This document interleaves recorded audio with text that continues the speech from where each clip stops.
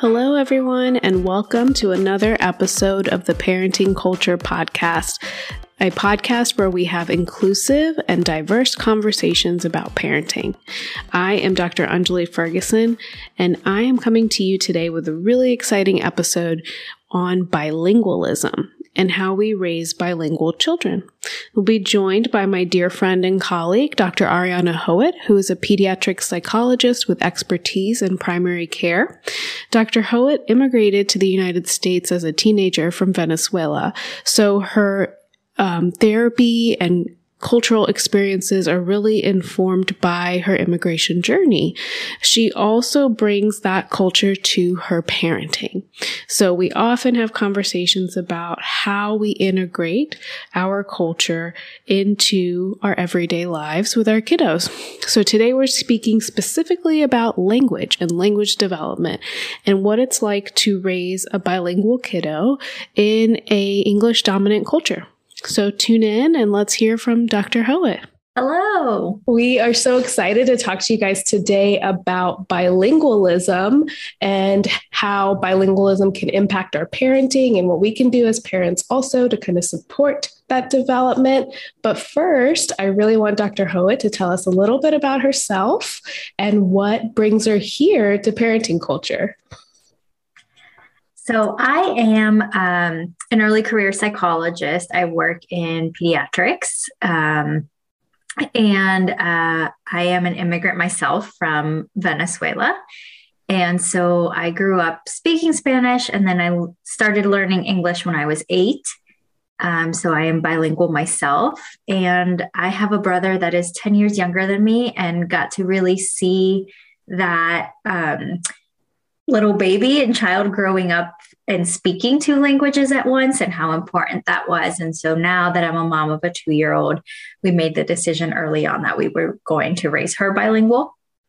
And so that's why I'm excited to talk about what we're talking about today. And I'm super excited about parenting culture because we talk about topics like this. Unfortunately, in the world of psychology, there's not a lot on parenting for kiddos that have multiple cultures, of kids that are raised by immigrant parents in the U.S. and just talk about different diversity topics. So that is what makes parenting culture so great and unique. Yep. Awesome. We're so excited to have you a part of the team. And just a little backstory too. Parenting culture started well before Dr. Hoet and I even became mothers ourselves. It was something we talked about often in the work that we did. And she's one of the brainchilds behind the project too, that really helped kind of support its development and where we are now.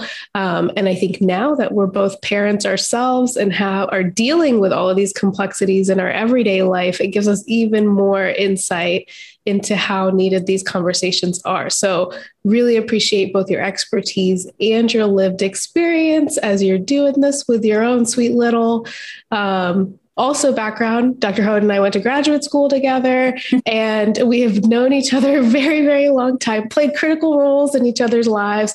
And our babies are just a day apart, which is bonkers and wild in so many ways.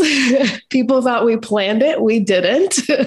But here we are with 2 little ones who are just over 2. And as Dr. Hoet mentioned, she's been working on building bilingualism within the household ever since her little one was born. I myself was raised in a bilingual home.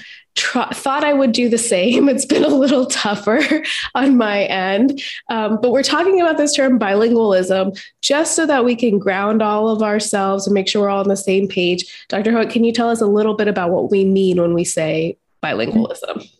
Yep. So bilingualism is speaking 2 languages. We have the term monolingual, which is the one language, bilingual meaning the 2 languages, and then multilingual are the people that speak 3 or more. Awesome. Awesome.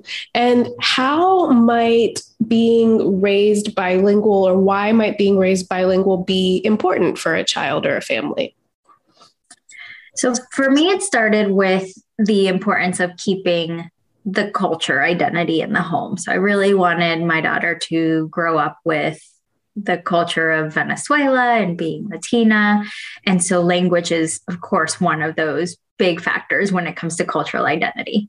I also wanted her to be able to communicate with my family members. I have a lot of aunts and my grandparents that only speak Spanish. And so again, I can't get her enough connected with the culture if she can't communicate. And so that was a big part of it. And then scientifically, there are a lot of good things if you are speaking more than one language. So it's good for your cognitive flexibility. It's good for memory. But then also, I just recently learned that it can also be really good for your social skills, which was surprising to me.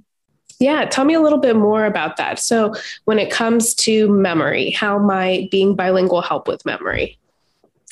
So I think the idea is that because you're holding those two languages in your brain, you're adding to that flexibility, and it just allows you to better remember things as you're learning them. It's part of that. I don't know the word. Flexibility. I was going to call it the neuroplasticity, but I feel like that's different. But it is part of that flexibility as you're learning.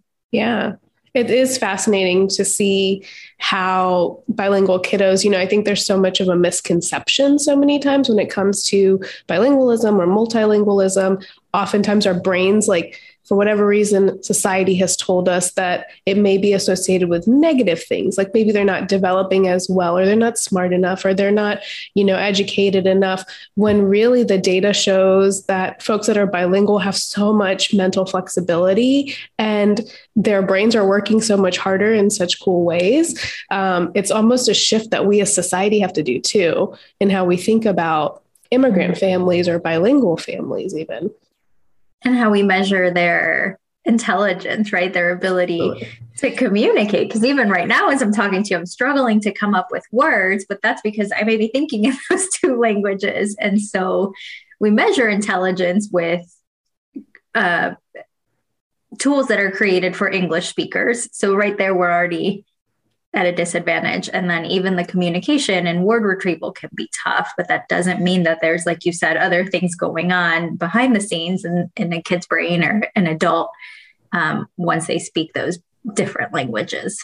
Absolutely. Yeah. I think it all harkens back to much of what we look at when we think of education, intelligence. The markers for that are very, what we would call Eurocentric or kind of white dominant approaches, monolingual kinds of approaches. And we measure intelligence by speed of which we communicate or speed of interpretation and comprehension rather than actual comprehension and retention. So that is always fascinating. And you mentioned the social piece too. So I'm sure many folks are curious, but how would bilingualism, you kind of hinted towards it when it came to being a part of your own communities, your family and Venezuelan communities, but how might bilingualism help a child socially? I mentioned that was something I recently learned. So I don't know the scientific reasons, but when I think about the cultural piece, I think about how it just allows you to understand when you're learning a language, you're also understanding a part of the people that speak that language, right? You're also able to communicate with the people from those cultures and backgrounds. And so it's just building that understanding, empathy, and those connections that are really important. Absolutely. Absolutely. Excuse me. What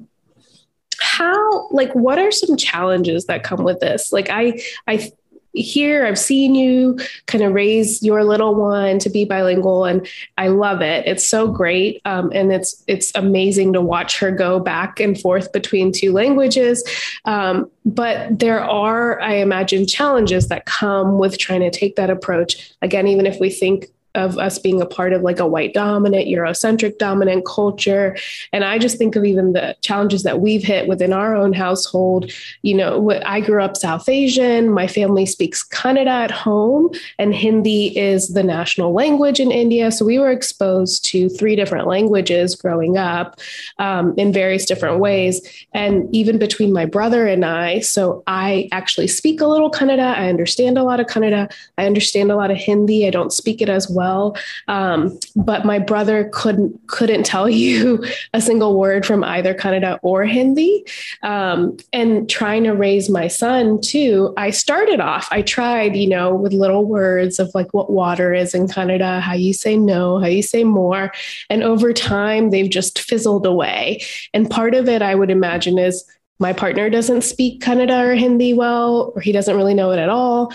So the only word that has stuck is water for Kannada. That's the only thing we consistently say.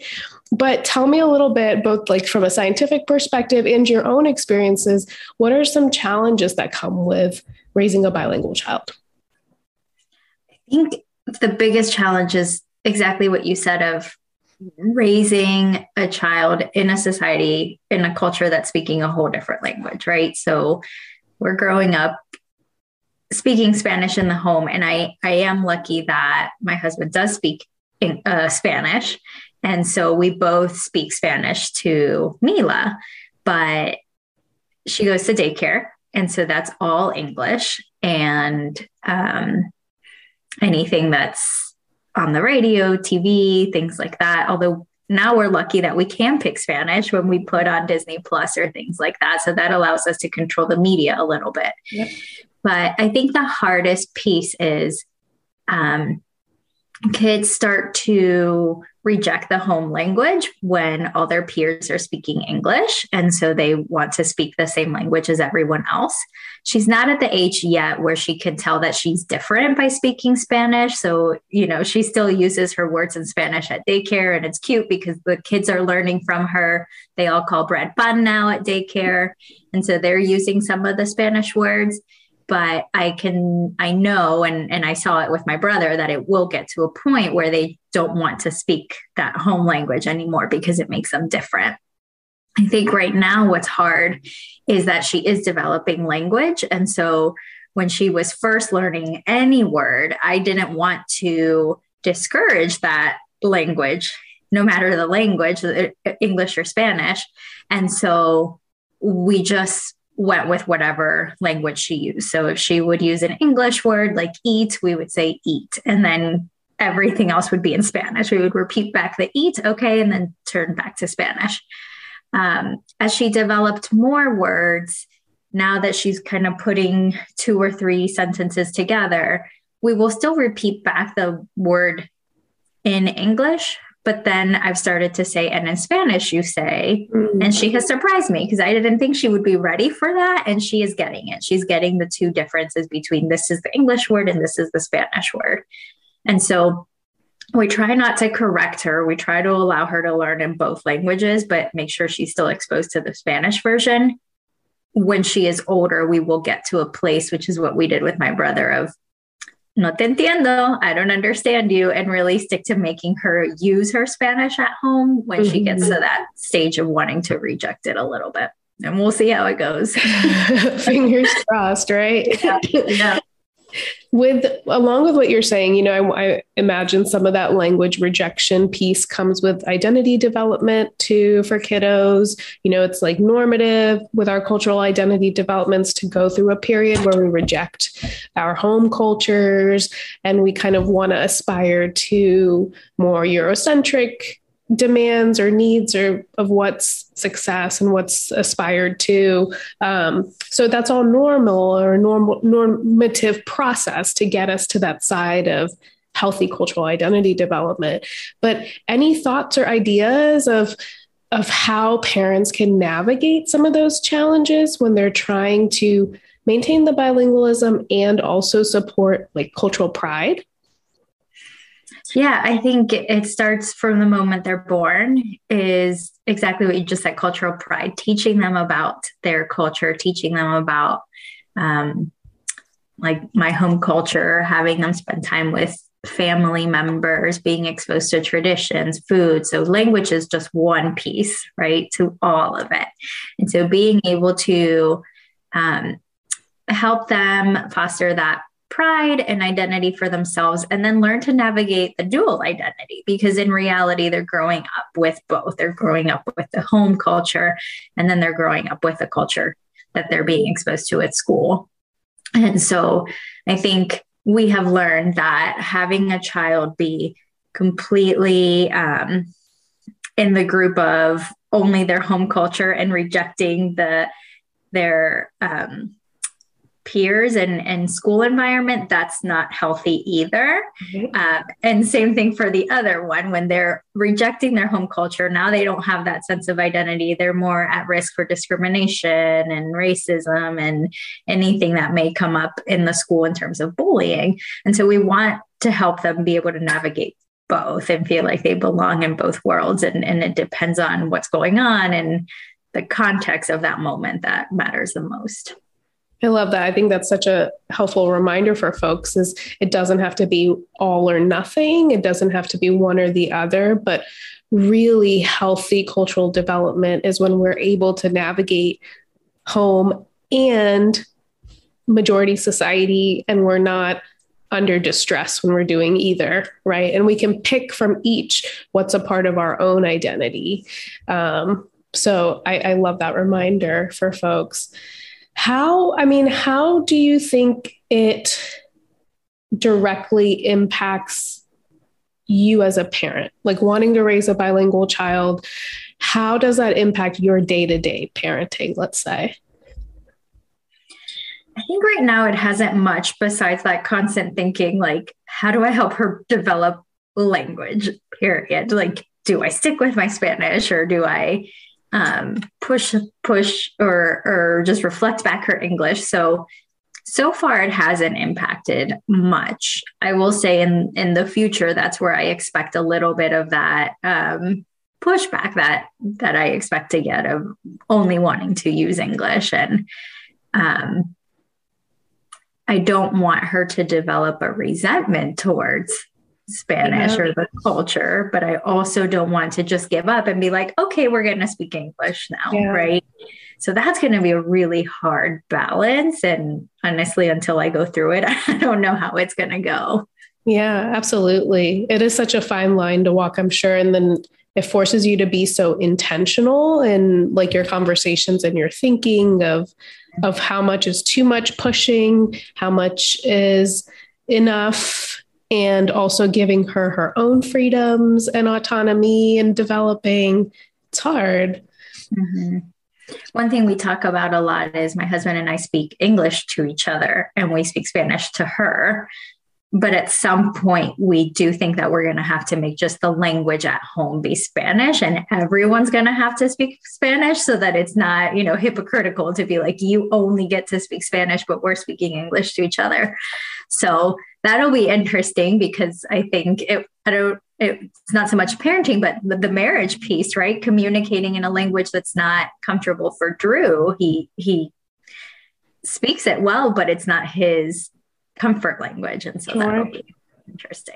Yeah, that's a great point of the added, a great point of the added challenges too, of if you are married to someone who doesn't speak the same language, you do the considerations of how that could impact your parenting within the marriage, and then also, stressors or anything else that comes along with that. Right. Yeah. And I do want, if anyone's listening that is, they're the only one that may speak a language. Like you mentioned, you're the only one that speaks Kannada at home. Like I have cousins that grew up speaking Spanish to mom, Dutch to dad, and English at home. Wow. And speak all three languages. So even just the exposure, even if it is just hearing the water, the sounds, exposing them to the movies or songs or books in a different language, that's still really important and really helpful. So I do think even if you can't make an environment that's fully one language, like I hope to make it still helpful to have just a few exposures to that language. Sure. Yeah. I appreciate that reminder too.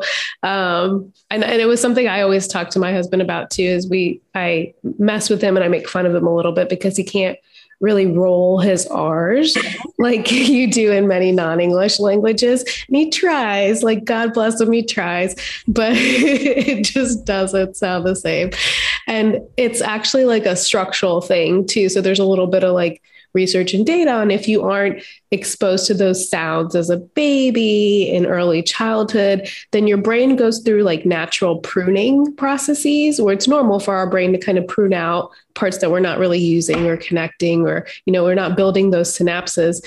And in language development, it sometimes happens the same way, where if you're not exposed to the sound, then your brain doesn't know it needs to learn how to make that sound, right? And so then it gets harder to learn how to make the sound as you get older, because even your ability to like motor, like use of your tongue and placement and stuff just gets harder. So I always said to him, even before we had a child, I was like, I want to talk to the child in Canada because I need them to be able to roll their R's and make the noises, the noises that my husband can't make, and so that was really a part of like why I started when Jay was so young.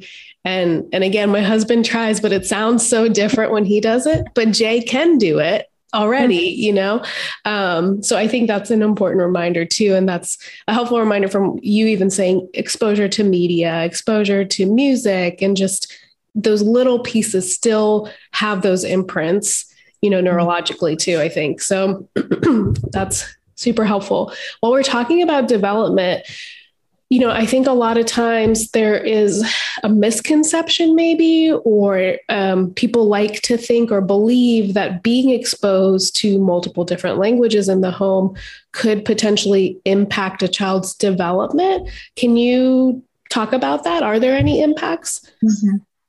There are not. And that is something I didn't know. I heard my whole life that when you are teaching a kid a language at home that's different from their learning language, school language, that they were going to be delayed, but then that they would catch up and that they would be, again, like the cognitive flexibility benefits and all of this. So even when we decided to use Spanish at home, I thought that she was going to be behind and that eventually she would catch up.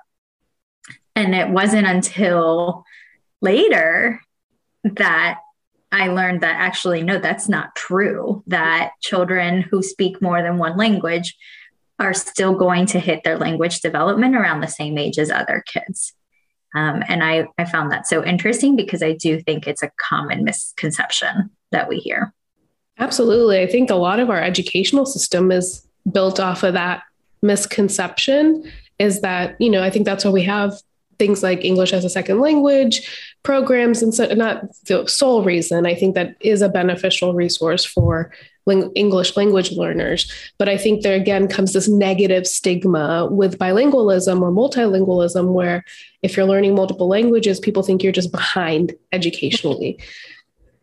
Yeah. Which is just so interesting that here you are like able to communicate in two different ways, but somehow that has meant you are less smart or less capable. Yeah.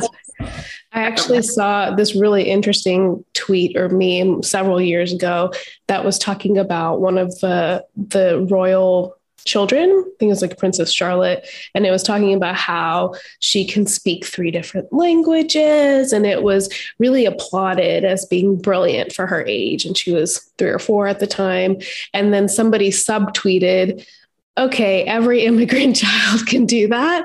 Why is it so amazing when Princess Charlotte does it, but every immigrant child is navigating that already in some capacity? Even if their expressive language isn't as great, a lot of times they receptively can understand multiple languages. But that's what that makes me think of is, and if we're talking culturally, standards are a little different sometimes. Oh yeah. It's so normal for some people to grow up speaking multiple languages. But yes, the Western culture sees that as like, wow, you're so smart. Whereas other people just grow up naturally speaking those multiple languages. Yeah. Well, this has been really wonderful. I know of several folks, just even within my own communities, that grapple with how to raise bilingual kids and how to navigate that discussion. Any takeaways or tips or like something parents can be thinking of or they can be doing if this is a topic for them? I think don't be afraid, like we were talking about, to expose your child to just the sounds and just the language. You don't need to speak it yourself. So look for movies, most streaming devices now, you can change it to whatever language you're thinking about. Well, not whatever language, but Spanish and French and some of those common languages in the US are available. And then if you do speak a second language, just remember what we mentioned earlier, that the child may reject it. And so stay strong and try and keep exposing, try and keep speaking to them in that language so that they're at least hearing it and understanding it. That's great. That's great. Exposure and staying strong. I feel like that's a big message we send through most of our content, really, is exposure to many different things, and then being firm in yourself and your identity and just kind of staying strong with that and letting them go from there. Yeah. Well, this was great. Thank you so much, Dr. Hoet. We really appreciate, again, your expertise and your lived experience. And everybody joining in, please follow along on social media. Dr. Hoet often posts about her journey. You'll get to see little Mila engaging in different things here and there with some of our content. And we just appreciate you all being here and listening. But as always, follow us on Parenting Culture. And thank you again for being here.